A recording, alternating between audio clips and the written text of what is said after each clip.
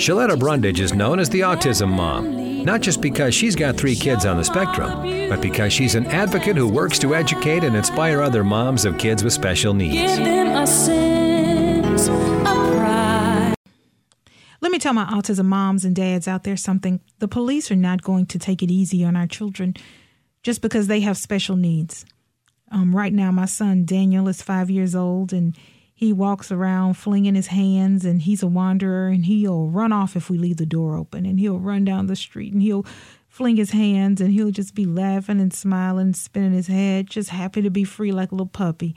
And sometimes he runs up in the neighbor's house, and they know him, so they laugh, and they call me, and they say, Daniel's here. And I say, yeah, I know, I'm two steps behind him.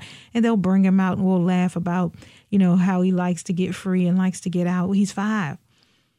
What happens if God decides not to heal him from his autism? And at 15, he's still wandering.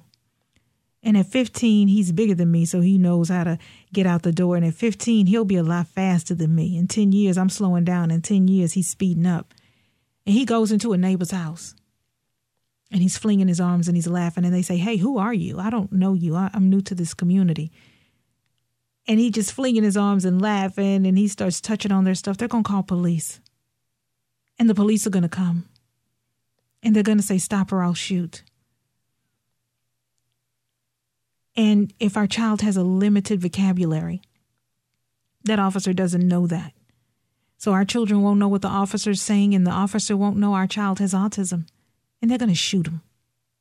He's going to be dead. And by the time I get to him and catch up, it's going to be too late. So what do we do?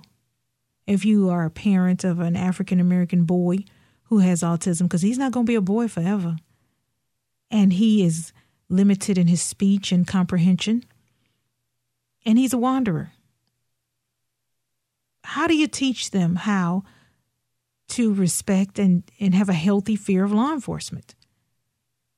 Because the vocabulary is limited. Get with your speech therapist, get with your ABA therapist, get with your occupational therapist, your speech therapist, your special education teacher, and find a way. Whether we use pictures, whether we use a song, I don't care what it is, flashcards, simulations, hand over hand. We've got to do something to save our sons and our daughters, so that if they ever encounter one of those mean, bad, big police officers who doesn't like brown children and won't take a moment to figure out whether or not your child has autism when he approaches, our kids have to know what to do.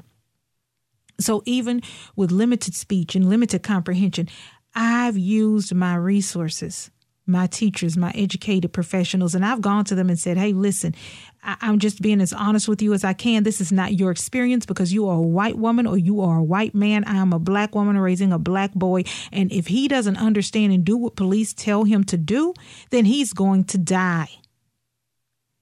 And we have had to sit down with our therapists and have this conversation and get them to an understanding where they know what we're talking about.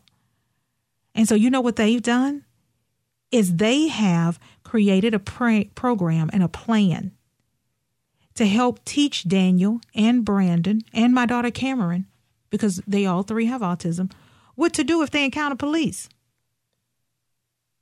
So even with limited speech, Daniel knows that he is, even at the remote chance that they are going to be unkind to him, is to stop, put his hands by his side, look, and listen. He's not to move. He's not to say a word. We used pictures. We used hand over hand. We used imitation. We used a little bit of language, the little bit that he had. And after several months, we were able to successfully accomplish that goal. My son Brandon, who is 7, is a little bit more verbal. So we had the talk with him. He is very afraid now. But I would rather him know exactly what he needs to do than to depend on an officer I don't know to take it easy on my child because he has special needs. Because the thing about autism is some autistic kids don't look like they have autism. We've got to take authority over this thing. And it's up to us as parents to equip our children, no matter how limited their vocabulary, with the tools they need in case they have a police encounter, because they're not going to take it easy on them. We can fight. We can go get legislation. We can raise money for sensitivity training. But who knows if that officer that encounters our child has taken part in that sensitivity training, or cares two flying flips about that little black boy who's running through the street flinging his arms and not listening to commands, stop or I'll shoot, who looks like a suspect that just robbed a bank, but really he didn't. He's just jogging around the neighborhood. We have got to teach our children now. Use your professionals, use your therapists, use your special education teacher, and come up with a plan. It is up to us to save our children. Nobody else cares about them like we do. And we've got to get it done today, because tomorrow is not promised. I love you. Thank you for your support, and stay safe. Always fun and informative, Shaletta's a big draw at autism conferences across the country. Find out how you can book her as a featured speaker for your next event at ShalettaMakesMeLaugh.com.